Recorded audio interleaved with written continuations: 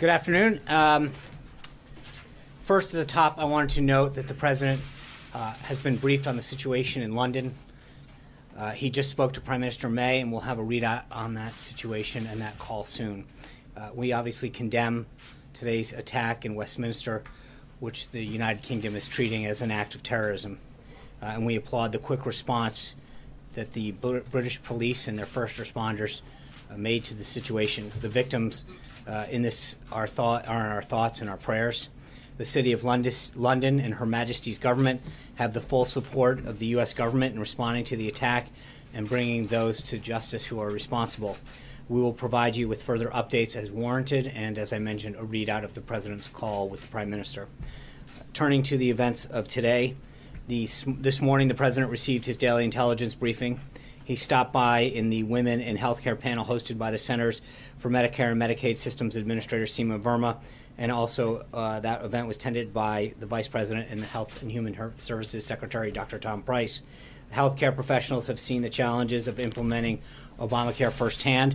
They're a valuable asset to the President and his team as we continue to consider and enact policies like the American Health Care Act that will make healthcare more accessible and affordable for everyone.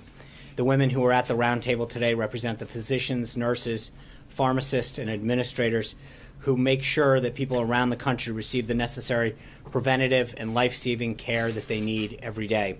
The doctors who attend to the patients in the family practices, emergency rooms, and clinics, and those who support them on the administrative and technical sides are one of our country's most treasured resources. With the passage of the American Health Care Act and the rest of the President's health care reform agenda, everyone, regardless of their financial situation, will be able to take full advantage of this resource. That's why at last count, over 40 major associations have expressed their support for the American Health Care Act, with several of them, including the U.S. Chamber, the National Federation of Independent Businesses, and just today the National Taxpayers Union, calling it a key vote. Following his appearance at the panel, the President and his legislative affairs team hosted several members of the House of Representatives for another meeting on the American Health Care Act. The President acknowledged, as he has before, that the AHCA is only one step in the larger process of fixing the broken health care system created by Obamacare, but it's an essential first step. Undoing and fixing all of the misguided policies is going to require a holistic, multi-step process. And that's why the President and his team are fully committed to maintaining an open line of communication with Capitol Hill leadership throughout this entire process.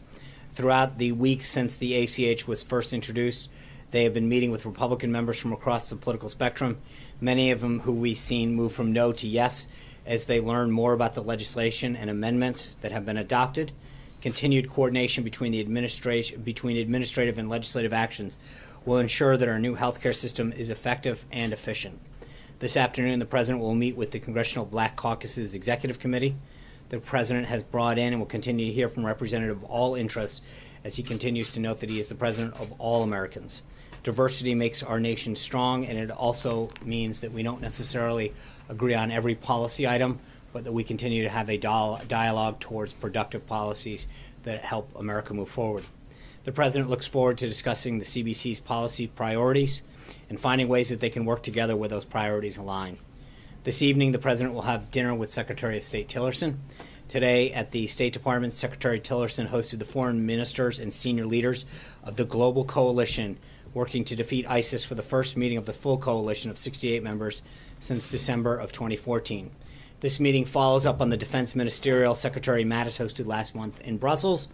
The coalition is united in the fight against ISIS, and this meeting seeks to accelerate international efforts to defeat ISIS in the remaining areas it holds in Iraq and Syria, while maximizing pressure on its branches, affiliates, and networks. This meeting is part of our whole-of-government approach to defeating ISIS. The Trump administration will use all of the tools of national power in coordination with our international powers to cut off ISIS's funding, expand intelligence sharing, and deny ISIS geographic and online safe havens. Also today over on the Hill, Judge Gorsuch, in his second day of questioning by the Senate Judiciary Committee, during his nearly 12 hours of questioning yesterday, now at least I know how someone else feels, the judge continued to prove himself an enormously qualified jurist that Americans will all be proud to see on the Supreme Court. It's not surprising that Senate Democrats are failing to gain traction for any of their pot shots and opposition to Judge Gorsuch. There's simply not enough politicizing in the Senate Democrats can do to hide the fact that Judge Gorsuch is an immensely qualified and thoughtful jurist with a lifelong dedication to our Constitution. A few administrative notes before I take your question. Last night, we formally announced that the President will travel to Brussels for the May 25th meeting of NATO heads of state and government. During this meeting, the President looks forward to reaffirming our commitment to NATO and discussing critical issues to the alliance, especially allied responsibility sharing and NATO's role against the fight against terrorism. The President will also host NATO Secretary General Stoltenberg to the White House on April 12th. Today, the President declared major disaster exists in the state of Wyoming and ordered federal assistance to supplement state, tribal, and local recovery efforts in the areas affected by a severe winter storm and straight-line winds that occurred in February. We also announced that the President will deliver this year's commencement address at Liberty University on May 13th. The President's proud to call Liberty's President, Jerry Falwell, his wife Becky, and their entire family as friends, and looks forward to celebrating the success of this amazing graduating class on such a momentous occasion. Finally, a few minutes ago, many of you may have seen that the chairman of the House Intelligence Committee, Devin Nunes, gave remarks on the surveillance collected on individuals associated with the President. Let me quote him directly. Quote, I recently confirmed that on numerous occasions, the intelligence community incidentally collected information about U.S. citizens involved in the Trump transition. Details about U.S. persons associated with the incoming administration, details with little or no apparent foreign intelligence value, were widely disseminated in the intelligence community reporting. And third, I have confirmed that additional names of Trump transition team members were unmasked. And fourth, and finally, I want to be clear, none of this surveillance was related to Russia or the investigation of Russian activities or the Trump team. My understanding is that Chairman Nunes is coming to the White House later to brief the President on this development, and we will have a readout for that meeting once it occurs. With that, I'd be glad to take your questions. Mara. Two questions, one on Nunes and then healthcare. Is your understanding that this, none of these unmasked names were leaked? I don't know. I literally read the statement or heard the statement, came out and briefed it. As it was wrapping up as we were beginning this. Okay. Today, in the pool spray, the President said, keep your doctor, keep your plan. Didn't work out that way. You didn't get your doctor, you don't get your plan. This is one of the reasons we have to repeal Obamacare. Is the President assuring people who currently like their plan or like their doctor that under the American Health Care Act they can keep their doctor and their plan? Well, that's the hope. And what I mean by that is not to be cute, but last time they were promised something that didn't turn out. I can't promise something that a doctor stays in a plan or a plan stays there. But that's a bit different. We understand that we're letting market forces come into play here. Competition. Doctors can change what insurances they take. Plans can come in and out of markets. What I think we can be assured of is a couple things. One is that currently, under Obamacare, premiums are set to continue to skyrocket. We've seen an average of 25%. We've noted before in Arizona they've gone up 116%. I think there's no question that the additional competition and amendments that have been brought into this discussion will help lower the trajectory of that, number one. Number two is I think that there's going to see greater choice. So I think those are the things that we're willing to talk about being part of this plan, because you can't. Where they erred last time is went out and made promises that they couldn't keep. And I think that one of the problems that they did is that they tried to suppress market forces and competition, and instead of lowering costs and increasing choice, which is what they sought to do, it did the opposite. So that's where this is headed, and I think that's important. John. Thanks so much, Sean. On the AHCA, Mark Meadows, who appears to be a firm no in terms of his opposition to the replacement bill, said that 25 members of the Freedom Caucus are opposed to this replacement bill. Do you dispute those numbers? I'm not going to share our whip count. I know we saw Lou Barletta, who was a hard no, come out and say he's yes. Steve King, I believe, had been a no. He's a yes. Member by member, we're seeing tremendous support flow in our direction, and the count keeps getting stronger for us. So I'm not going to start to get into yes or no's, but I would just say that, former Congressman Mulvaney, now Director of OMB Mulvaney, who is a leader in that caucus has been a very strong advocate of this policy. As you know, he's been up on the Hill talking to his former colleagues, assuring them of the effort and why the process has to go the way it does. But I'm optimistic in the sense of what we're seeing and the trajectory that this is going and the number of votes that are flowing our way, not the other way. And on the confirmation hearing for Judge Neil Gorsuch, I have not seen any Democrat come out in support of Judge Gorsuch just yet. Do you anticipate that you'll get Democratic support on this particular nomination? I hope and believe so. I think that there have been several that have been spoken very positively. I think he's been extremely impressive throughout this confirmation process. And you've heard members, both in the Senate, on the committee, and then a lot of outside voices comment on how well he's done, how qualified he is. And I think it's tough for anybody to say that he's not immensely qualified for this position. Alexis. Sean, related to Congressman Nunes, can you explain why the White House has agreed to meet with him at all about what his findings are? And the reason I ask that is because the minute that Director Comey said that there was an official investigation, it might appear as if the White House is interfering with the investigation, and Congressman Nunes should present his information not to the White House, but to the FBI. So why is anyone here at the White House agreeing to meet with him about his findings? We'll have a readout for you after that meeting. I think he did this press conference. He made the announcement that he was coming up to see the president to share these findings. I don't know who else he shared them with. I don't know, to your question, I don't know if he's briefed anyone else on it in terms of the intelligence community, either Admiral Rogers or Comey, or whether this is something they shared with him. But I think as after the meeting, hopefully, depending on the classification level, we may be able to share more on that with you.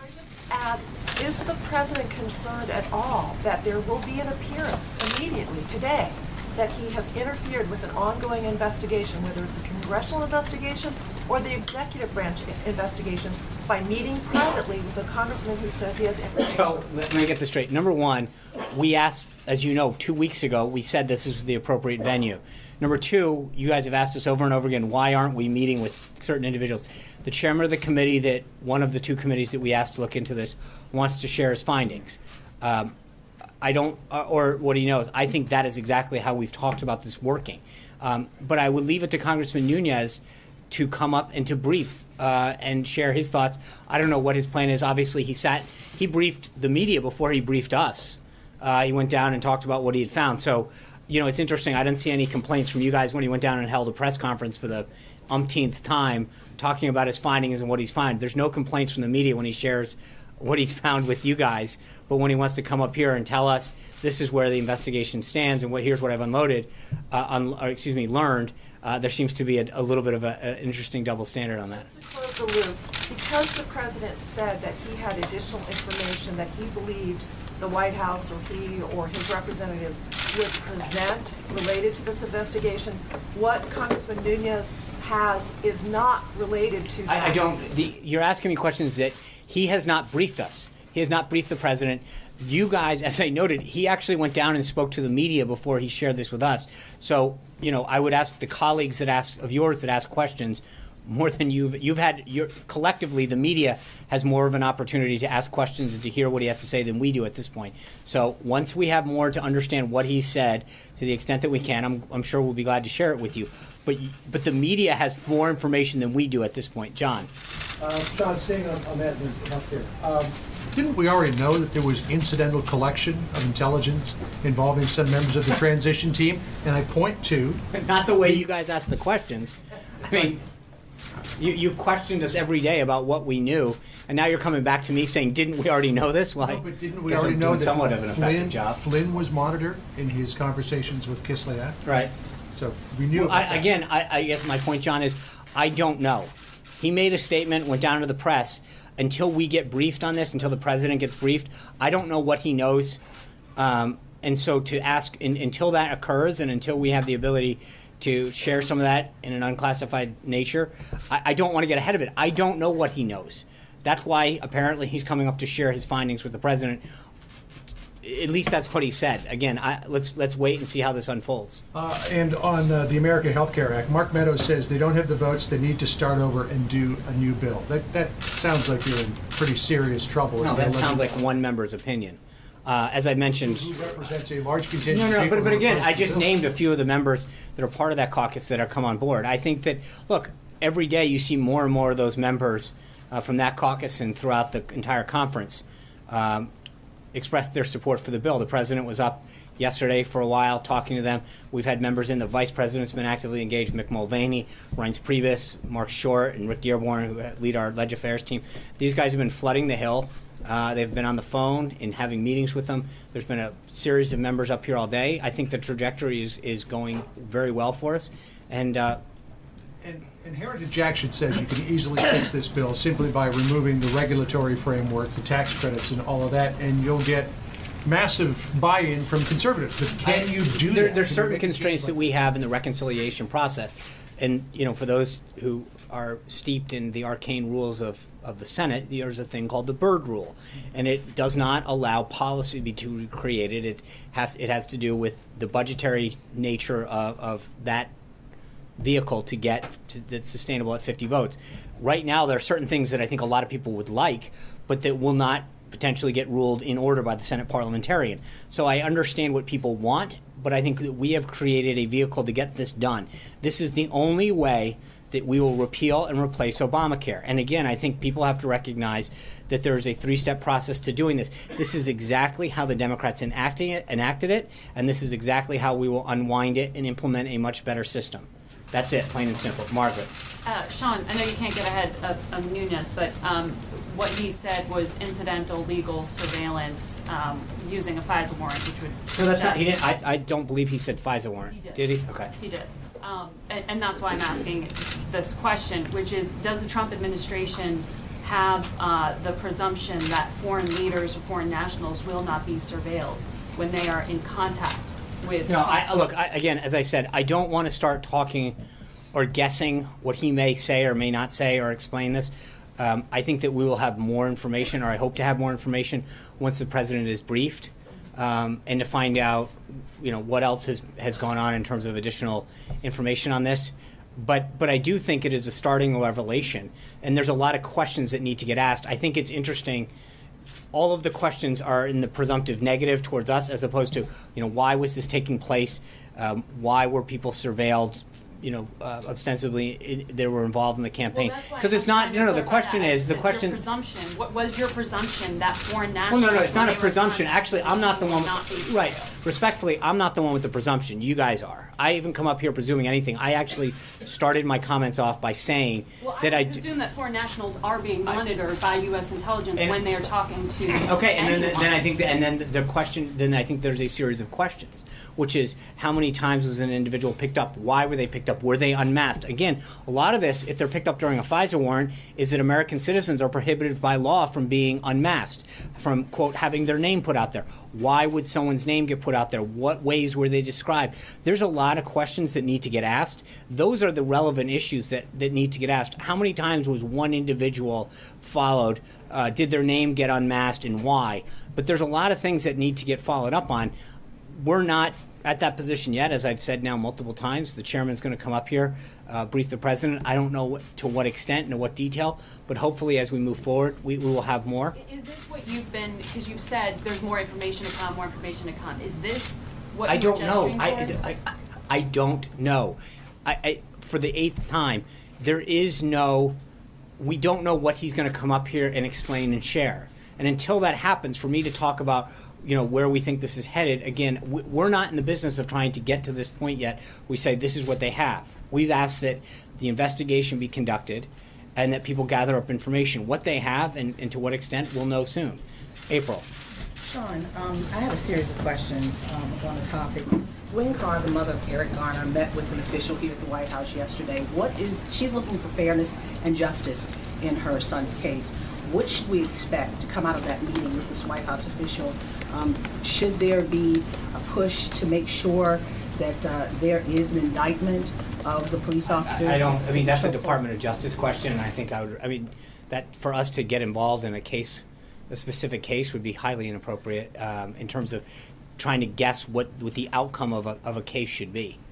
Well, along that line, the official, according to Ms. Carr, reached out to the Department of Justice's Civil Rights Division, had the wrong number, called another department and had the right number. Now, in previous administrations, to include the Obama administration and other administrations, the Department of Justice had limited the numbers of people to call over to the Department of Justice. Has the Attorney General, this Attorney General Sessions, changed that memo? What has he done in reference? Well, it would have to be reissued. That's a separate issue in terms of every Attorney General issues a memo going back to, I think Mukasey was the first one that maybe post-Watergate. I'm trying to remember who issued the first one, but it has been a practice of, I think, almost every Attorney General to issue a memo spelling out the procedures that officials in the Justice Department contact the White House and who they can contact and the nature of which and what their exceptions are, et cetera. Those memos get crafted by each administration, by each new Attorney General. I would refer you back to the Department of Justice on the status of that under this Attorney General. So how many officials here have that right to call the Department of Justice? I don't know. Even if Again, it's for a big I call? would refer you to the Department of Justice. But was there wrongdoing in this effort to I call over don't. to the I Department don't of know. Justice? I don't know the nature of. I'll have to look into what you're asking, but I would again refer you back to the Department of Justice. Hunter. Yes, thank you, Sean. I have two quick questions. Last November, President Trump dismissed reports he was trying to obtain security clearances for his children as, quote, a typically false news story. Now there are reports Ivanka Trump is indeed attempting to obtain a clearance. What changed there? Well, at the time, it was not true. I mean, she wasn't obtaining a security clearance, so it was not accurate then. There was no. I think we addressed it during the transition. An official had actually just inquired. There was no actual attempt at the time. The official in question was removed from the transition team. They had merely made an inquiry into what it would take to get an SF-86 process moving forward. No paperwork was ever drawn. No account was open, and that official was let go. At this time, as I mentioned yesterday, Ivanka has decided to go above and beyond and act in certain ways to ensure that she complies with certain rules by maintaining the Federal Records Act, getting a security clearance so that if she is privy to any information that is classified, she has to abide by the same rules and regulations in terms of being in a room and how it's handled, et cetera. We've taken appropriate measures to do that. I mentioned the statement yesterday, and we'll stick by it. And John. a second question on Paul Yeah. Manafort. The Associated Press has published a report based on documents that he had a plan to, quote unquote, benefit Vladimir Putin for a client. And with him back in the headlines, I'm just wondering if you still stand by the comment that he had a, quote unquote, limited role in the campaign. And if you could explain a little bit more about how spending months as the campaign's top official is a limited role. Yeah, thank you. I've tried to avoid commenting. I know I've talked to a lot of you about the individual stories, but I think obviously this one's started to catch a lot of buzz. So to comment briefly on this, I think nothing in this morning's report references any actions by the president, the White House, or any Trump administration official. I think that's got to be clear from the get-go. The report is entirely focused on actions that Paul took a decade ago regarding. He's a former advisor of the campaign, and the actions that came to light this morning are about a client that he had last decade. I know I commented on this the other day, and clearly I should have been more precise with respect to Paul's role. So let me clarify this and kind of go through the facts. Paul was hired to oversee the campaign's delegate operation. He had played a significant role in the convention and delegate operations of 4 previous Republican nominees: Bob Dole, former Presidents George H.W. Bush, Ronald Reagan, and Gerald Ford. And to be clear, he got the job done on the delegates. The president won the Republican nomination after months of speculation after a potentially contested convention. In total, he was involved in the campaign for a total of just under 5 months. He was first hired on March 28th to oversee delegate operations. He was made the chief strategist and campaign chairman on May 19th, and his relationship with the campaign ended on August 19th. The AP story focuses on his activities from the last decade. And to place it in context, Paul represented many foreign clients according to publicly available data in the Caribbean, Asia, Africa, and Europe. His representation of foreign clients is public and similar to the work of Tony Podesta, a Clinton campaign fundraiser whose brother John chaired Hillary Clinton's campaign. Last year, not last decade, Tony Podesta lobbied against sanctions for Russia's largest bank. And John Podesta, Clinton's campaign chair, sat on the board of a Russian-based energy company. This was something tied to Hillary Clinton, who was the face of the failed Russia reset policy. So it's not even close. That's what we're talking about now isn't even close to her most significant role with respect to Russia. As Secretary of State, Hillary Clinton, along with the Obama administration, approved a deal that gave Russia 1/5 of America's uranium reserves. Hillary's husband, former President Bill Clinton, received over $500,000 by a paid speech by a bank connected to the uranium deal, and Vladimir Putin personally called the former president and thanked him for giving the speech. So an individual who worked for less than the campaign for 5 months for the president's 2-year-long campaign, who worked with a Russian entity a decade ago, is the subject of rampant media speculation all day long, even though the Clintons had much more expensive and extensive ties. Well, as Secretary of State, Hillary was crafting a policy she said was designed to, quote, strengthen Russia. And to be clear, the president has no personal financial dealings with Russia. His ties are limited to hosting a contest in Russia once and selling a Palm Beach home to a businessman in 2005. That's it. And former members of the media trying to conflate Paul's role and activities with Monday's hearing, I have another reminder. Numerous individuals, including former Obama Director of National Intelligence James Clapper and acting CIA Director Mike Morrell, and members of the Intelligence Committee from both parties who have been briefed have said across the board that they have seen zero evidence of any collusion between the Trump campaign and Russian officials. And that's not going to be changed by a former business dealings of a campaign staffer from a decade ago. Hold on. Sarah. Thanks, John. You and other senior administration officials have sought to assure skeptical Republican lawmakers that Phase 2, these regulatory modifications, will address some of their concerns. So what is Secretary Tom Price waiting for? Why not roll out Phase 2 now if the vote is looking like it's going to be a very close margin? I think in some of those cases, it's tied to, it's all one package, and that's why I think you saw some of the stuff he is working on, some of the stuff he is doing, but I think the important piece is to get the Phase 1 part of it done. He has assured them and talked to them about the different administrative actions. Again, part of this is sequencing. I mean, as the same way that in Obamacare, they didn't just have Kathleen Sebelius then go out and start implementing things. They passed the bill first through the reconciliation process, got that done, then she did the administrative piece. We're doing the same process because of how some of the sequencing has to occur. And then the same thing on the legislative front. We've introduced in the House, all of those pieces of legislation have been done. Leader McCarthy has started to talk about them that do all of the prong 3 stuff. So a lot of it is coming together, but part of it is a sequencing aspect that needs to get taken care of. But we are moving in the right direction. Can I go to John DiPietro for the first question on Skype? Yes. Good afternoon, Sean, from UADK in Newport. Sean, we've had a lot of members of the media say that President Trump is to be the president to all the people. What does the president say about the nonstop partisanship? Yesterday, you had Rhode Island Senator Shelby Whitehouse grandstanding at the confirmation hearing. You had Elizabeth Warren before there even was a hearing with a big piece in the Boston Globe condemning the confirmation.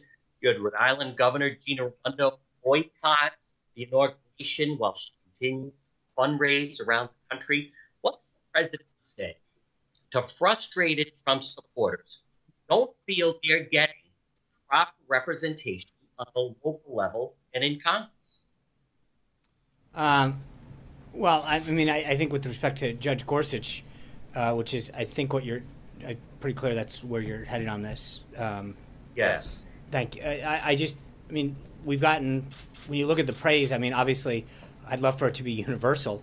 And while we've gotten bipartisan praise from pundits and former law clerks of both parties, high number of jurists and former, people, legal scholars, members of Congress, we're not going to win everybody. And I think that Democrats have tried to score some points on the committee. They've largely fallen by the wayside.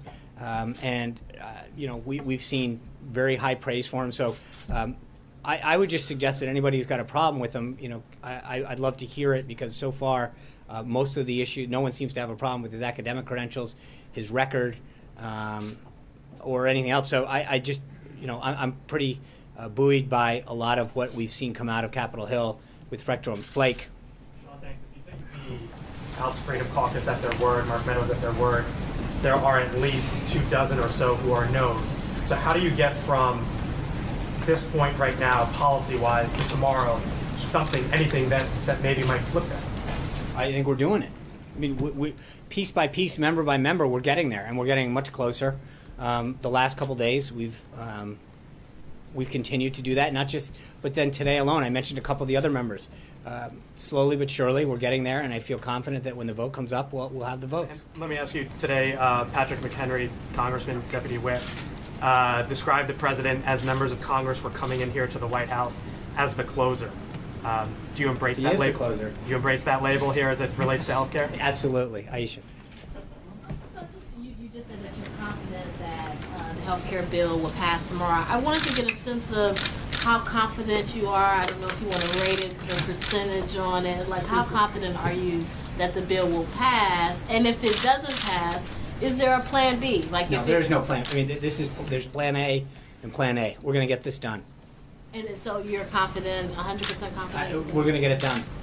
That's it, plain and simple. Thanks, Sean. I know you said you didn't know what information you're going to find out today from Chairman Nunes, but my question for you is, when did the president know about this surveillance that the congressman brought up today on Capitol Hill? He spoke late last week about we'd find out more information that would support these wiretapping claims. Is this the information he was talking about? Until Chairman Nunes briefs him, we don't know what he knows versus what the president been made aware of, and so how that jives, I don't know. I hope to have more for you later. And a quick follow-up on healthcare. Just a quick follow-up on Aisha. Does the president believe the healthcare bill will pass the House tomorrow? Yes, Jonathan. 2 questions on Paul Manafort. Did the president know that he had worked to advance Putin's interests previous to becoming the campaign chairman?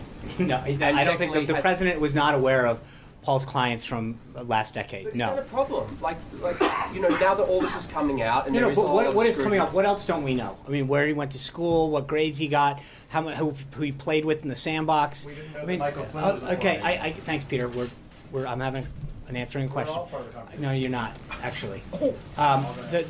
The answer to your question is, I think to talk about someone having a client from 10 years ago that had a consulting company with clients from around the world.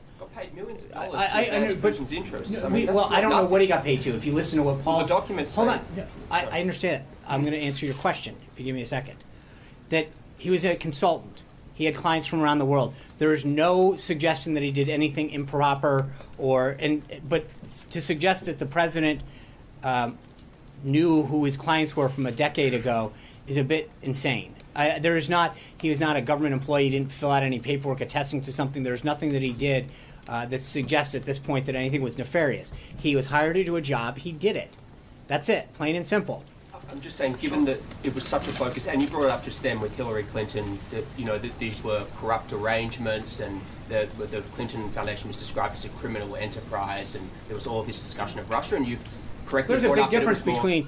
there was dollars... Hold on. I'm not conflating the president. I'm just asking, is he disappointed now that he's found this out? That there was Found out what, Jonathan? That he had a client a lot of money. In the past decade, he had a client, and you're worried about what? That he held... I mean... He was doing work to advance... I don't know what work he was doing. So to suggest that just because he had a client in the past decade, that no one's suggesting was anything improper. He was hired to count delegates, which is what he did, and he was successful at it, as he had done for George Herbert Walker Bush, Gerald Ford, and Bob Dole. He was hired to do a job, and he did it, fine. So, Stephen. Sean, why did the president fire Paul Manafort in his campaign? Well, for 2 reasons. One is I think that there were some issues coming up with his ties to Ukraine that were becoming a distraction, and secondly, he was, I think, 16 points down at the time. And he was down in the 20s in women. And I think the president recognizes that he needs to make a change for those 2 reasons. Second question on healthcare. If, as confident and as optimistic as you are, if at this point tomorrow you don't have the magic number? Should the speaker pull the bill from the floor? No, this is it. If you want to see Obamacare repealed and replaced, this is the vote. This is the time to act. This is what people have told the American people is going to happen. This vote needs to happen. If you're waiting for your chance, this is it. We need to act. Cheryl. Thank you. Wall Street appears to be getting a little nervous about the possibility of tax reform this year. Can you say definitively that the president will present a package of tax reforms this year? Yes, Darlene. What time is the president expecting to meet with Chairman Nunes this afternoon? I was walking out as the chairman was reiterating. I literally heard him on the streaming, like on the his comments as he was saying them. So I don't know that it was scheduled. The president was on wrapping up a call with Prime Minister May at the time that I walked out, so I don't know what was scheduled. And was there any consideration given to not meeting with the chairman, given the appearance? I don't know. I just know what the chairman said he was doing. I walked out of here before anything had been finalized. He was still wrapping up the call with Theresa May at the time. Zeke. Thanks, Sean. You said the president's the closer. There is no plan B. Tomorrow is it. So if you've done a very good job, Zeke. We don't need. You guys better be careful. It's going to work. So if tomorrow night's outcome doesn't go your way, if the vote fails, what should we then read into the president's ability to negotiate and close deals, the White House's ability to plan any sort of legislation and a legislative calendar? Look, and I know what you're trying to get me to, but we feel very good about the trajectory of this. Members continue to come with us. The numbers going higher and higher, not lower and lower. So the trajectory is great. As I mentioned, everybody's out there, full court press on this, and this is the opportunity for anybody who wants to see this done. But I just want to be clear, we have a robust agenda, tax reform, as I just mentioned, trade, immigration. There's a lot of other things that need to get done. And I think there's continued to be widespread support, in a lot of cases bipartisan support for the president's agenda. And so we're going to continue to roll on that. But we feel very good about where we are now. Mark. I was going to ask, in terms of after the vote tomorrow night, for those Republicans who decide to not support the White House, what kind of relationship, any change in the relationship, would they see going forward? Would they expect to see it maybe a primary challenge later on? Or is this one of those things where they can vote their conscience if they really believe this isn't the bill? I think we're obviously, we believe that this is a great opportunity to achieve the principles that we laid out to the American people. We're not looking, this is not, the president made clear yesterday when he visited with the conference, he's not there to threaten them, he's there to explain the political landscape to them and to explain that I think that when you keep your promise, no matter what business you're in, you tend to be rewarded by, whether it's your customers, your friends, your family, your voters, that Washington for too long has suffered a deficit of trust, and that we made very clear to the American people, if you gave us this opportunity and this honor to govern, that we would get certain things done, and this was at the top of that list.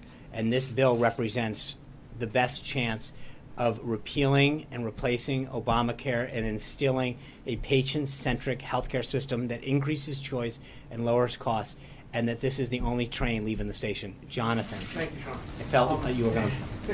Okay, do you want to take a breath? Sure. Sean, would then candidate Donald Trump have hired Paul Manafort to such an important and prominent position in his campaign if he had known that he had a $10 million contract with somebody so close to Vladimir Putin to, quote, greatly benefit the Putin government? If he had known that, would he have hired him? I don't know. I don't want to. Paul was hired, as I said, to count delegates. That's why he was brought in, as he had been for George W. Bush, Gerald Ford, Bob Dole. He did his job. That's what he's there for. And to run the campaign. He was chairman of the campaign. After Yeah. what, May 19th or something. But again, I'm not going And to run the convention. I mean, you'll acknowledge it was a very prominent role. Yeah, but to as he had done for the other three, he had held very significant. Look, so again, you're basically saying, hey, the work that he did, he had a client a decade ago. Would he have? I don't know the answer to that. $10 million to promote the interests of Vladimir Putin. I don't. The answer to your question, I don't know. To look back right now and to say, if we knew now what we know then, would we have done things different? I don't know. That's a question that the president would have to weigh at the time. But he definitely didn't know. No. You're saying he didn't know. No, he did not know. Of course not. To suggest that, that's like you can think about how many people are involved in a campaign of some sort. And granted, in this campaign, it was run lean and mean. But to suggest that everybody knew everybody's background, did they pay their taxes? How much did they pay? What deductions did they take? Who did they work for in the price? He disclosed that. I mean, he didn't Disclosed work for what? He had done on work behalf of an adversary of the United States. I'm not here to vouch for what he did or how. I don't know. But I'm just. I don't want to know, wouldn't he? Maybe not. I don't know what the circumstances were at the time, and I don't know what exactly worked. So for me to start to infer that what he did or did not do was anything improper is not appropriate at this time. I don't know what work he did. I know what he was hired to do, and he did his job. Shane. I want to ask about Paul Manafort here too. You're saying he wasn't. Are you saying he wasn't disappointed to learn in the last 24 hours? I don't know. I haven't asked the. I don't know. No, because again, I don't know because the story that came out this morning said that he had this client. Paul's put out a statement that suggests this is what he did. This is how he handled it. You've all read the same. We have not spent a ton of time going to investigate what he did for that client a decade ago.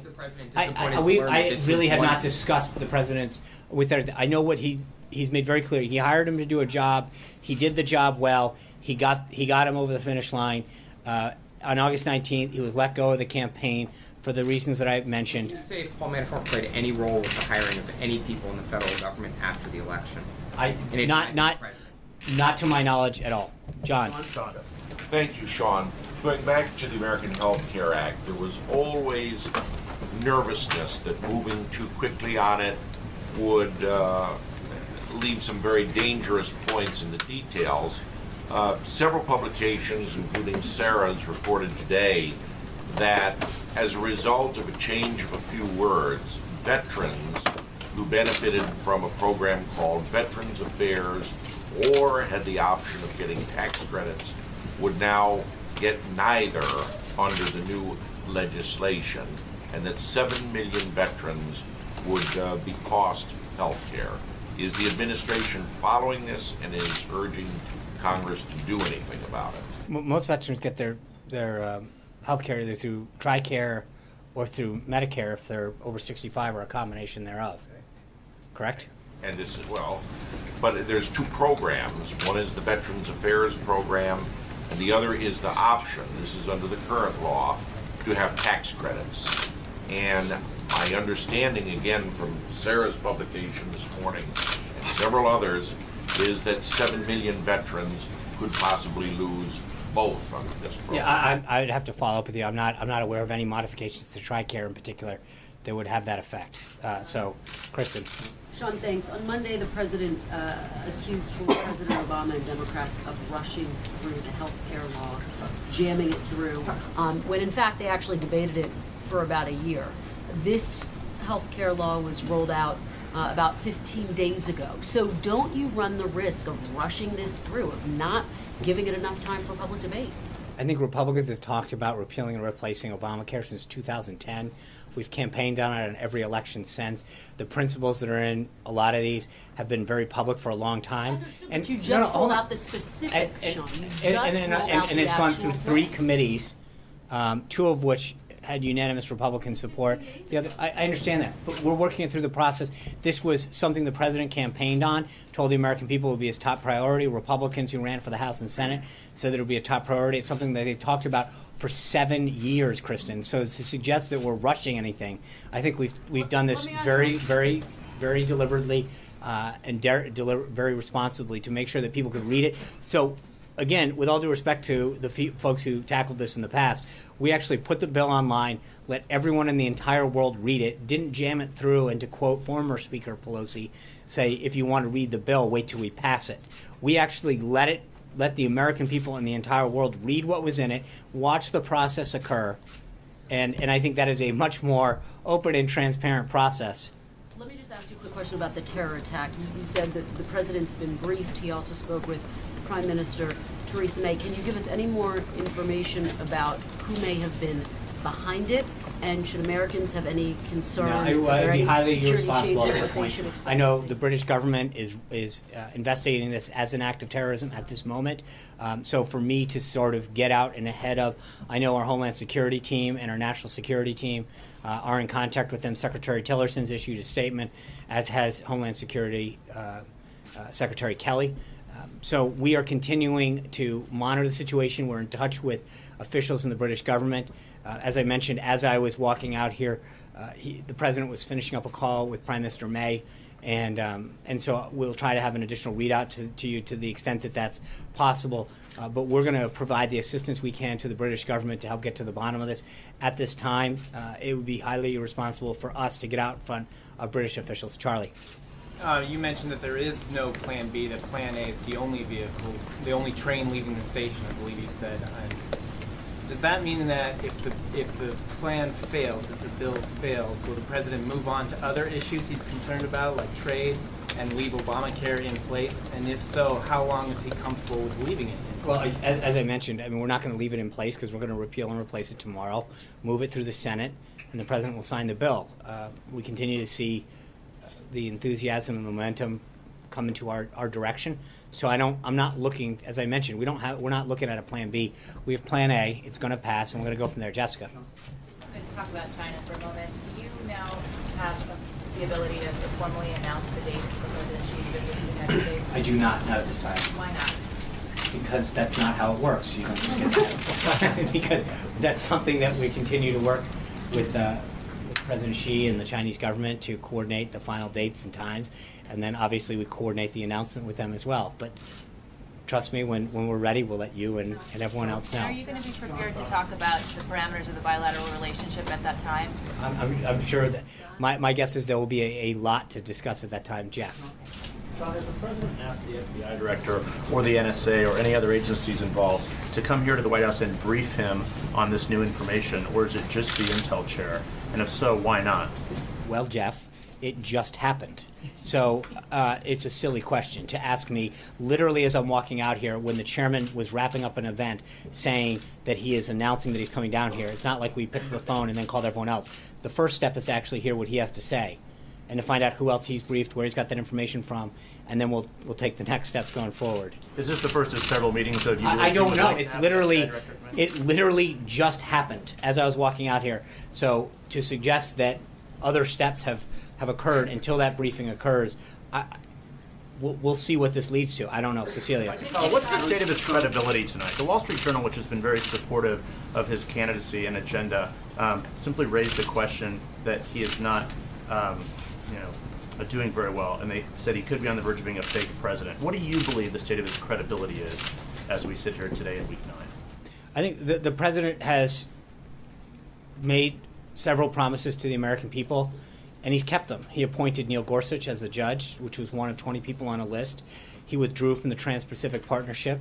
He established a 5-year lobbying ban and a foreign ban on Lifetime, which is all what he said he was going to do. He said he was going to cut regulations, and he did that. He said he was going to start to bring back jobs. He did that. He said that he was going to start to pay real attention and respect taxpayers, bringing down costs. He's already done that. He's backed a plan to repeal and replace Obamacare. We've talked about it ad nauseum. He's talked about putting forth a budget that puts defense first. He did that. He took action on Dakota and Keystone Pipeline. He did that. I think when it comes to the president making promises to the American people and keeping them, he's got a pretty high record of doing it. Sean, if I can ask you about the conversation we've been having about Paul Manafort, but not specific to Paul Manafort. When Michael Flynn's name came up at the time, having not registered as a foreign agent, there was a lot of focus on the vetting process that goes into individuals. Back then you said, we trust people to fill out the appropriate forms that they need to.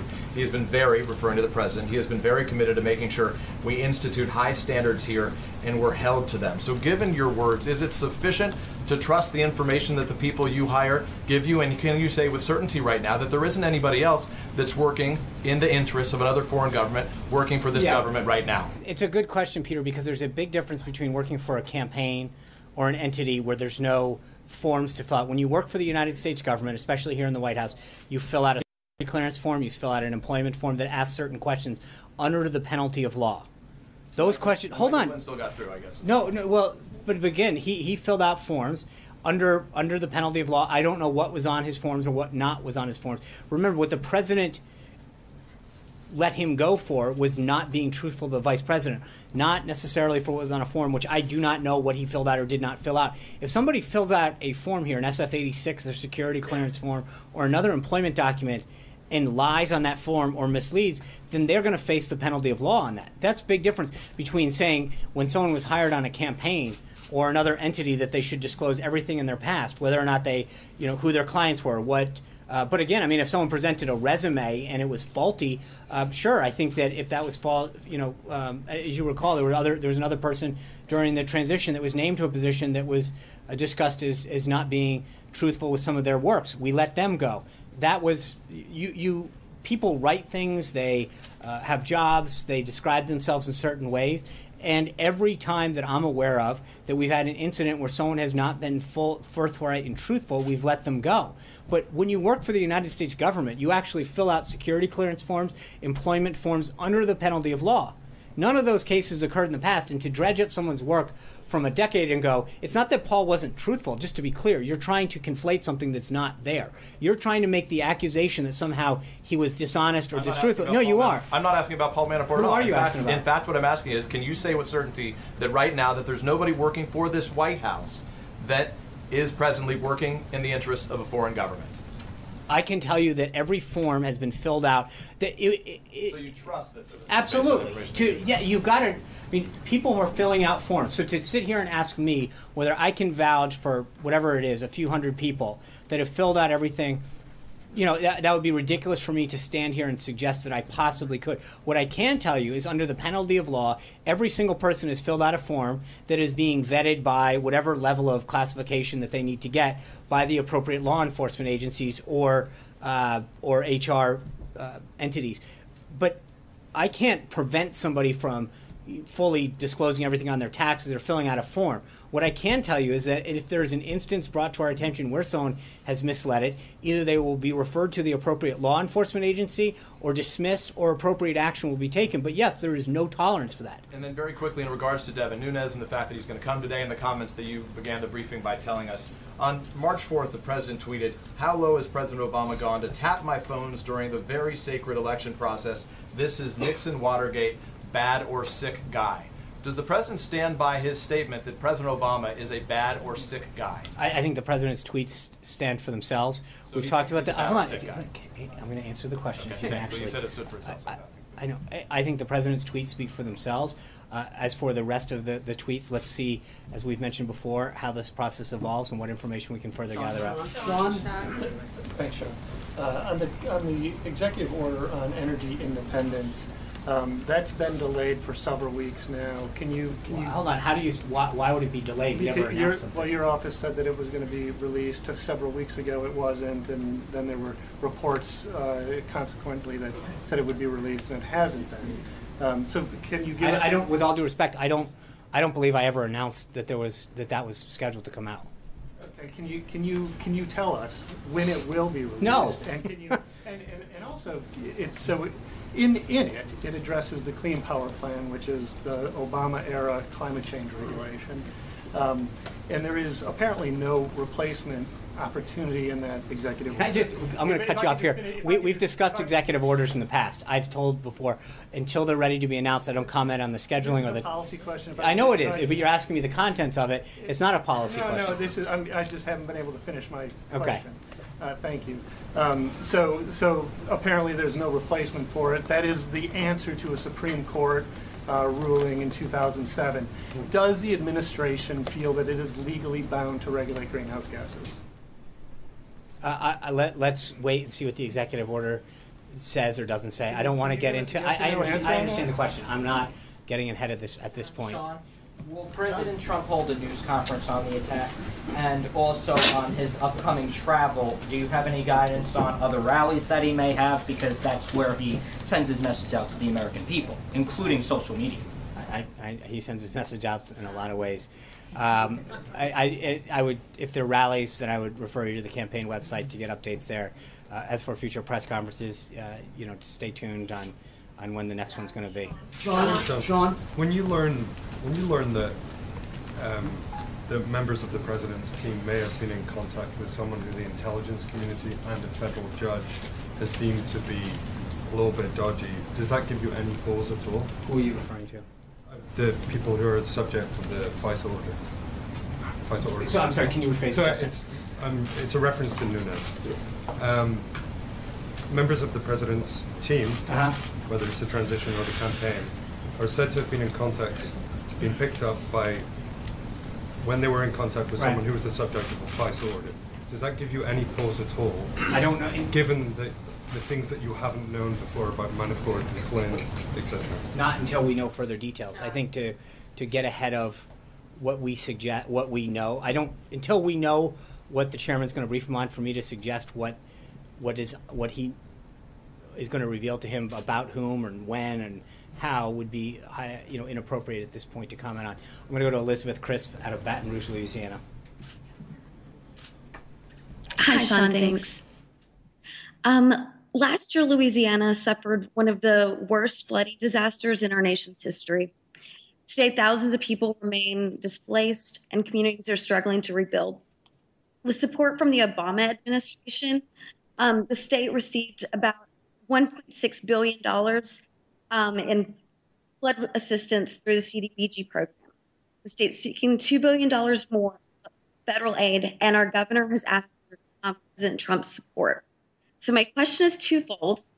What is the Trump administration's position exactly on the federal government's role in long-term disaster recovery efforts? And also, can Louisiana count on this administration's support for additional flood recovery assistance?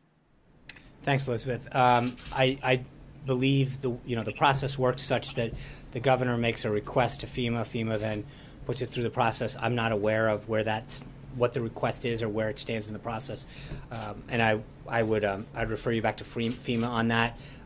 This is actually this is aid separate from FEMA. Okay. It's the long-term part. Okay, so I know that the budget that was just presented allows for substantial funding for humanitarian assistance, including disaster, refugee program funding in priority areas.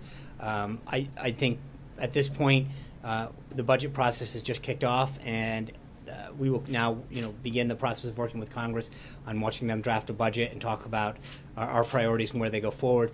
The president will have a full budget out in May. And so that would be an appropriate time to do that. But I would refer you back to the governor at this point and figure out where that stands in the process. Cecilia? Can you say today with certainty that Paul Manafort never tried to pressure or encourage the campaign to take on a more pro-Russia position on any issues? Not that I'm aware of. I can't. But there's nothing that suggests that was the case. And on Nunes, from what you know about what he has said so far, is the White House viewing this in any way as vindication on the president's wiretapping tweets? I would refer you to his comments specifically. Until we know what he's going to brief the president on, I don't want to have to get ahead of this. I think, obviously, the suggestion that he made that people were what they call unmasked, meaning that an American citizen who's caught up in a surveillance has, by rule of law, has their name protected. The idea that individuals' names were unmasked and let known raises serious questions. Why was that name unmasked? What was the intention of doing that? There's a lot of questions that I think his statement raises, and I hope that we can continue to get to the bottom of. But right now, we're not there yet. I think that there are a series of questions that need to get answered as to what happened, why it happened, and hopefully we will be able to share more with you going forward. Todd? Thanks, Sean. On the border wall, the president's budget blueprint calls for a couple of dozen lawyers who are going to be dedicated to acquiring land. And I think people are wondering just how aggressive the eminent domain effort is going to be and how that squares with respect for private property rights. As I recall, during the Bush administration, similar efforts were undertaken to secure the appropriate property that would be where a fence or a wall, in this case, would be.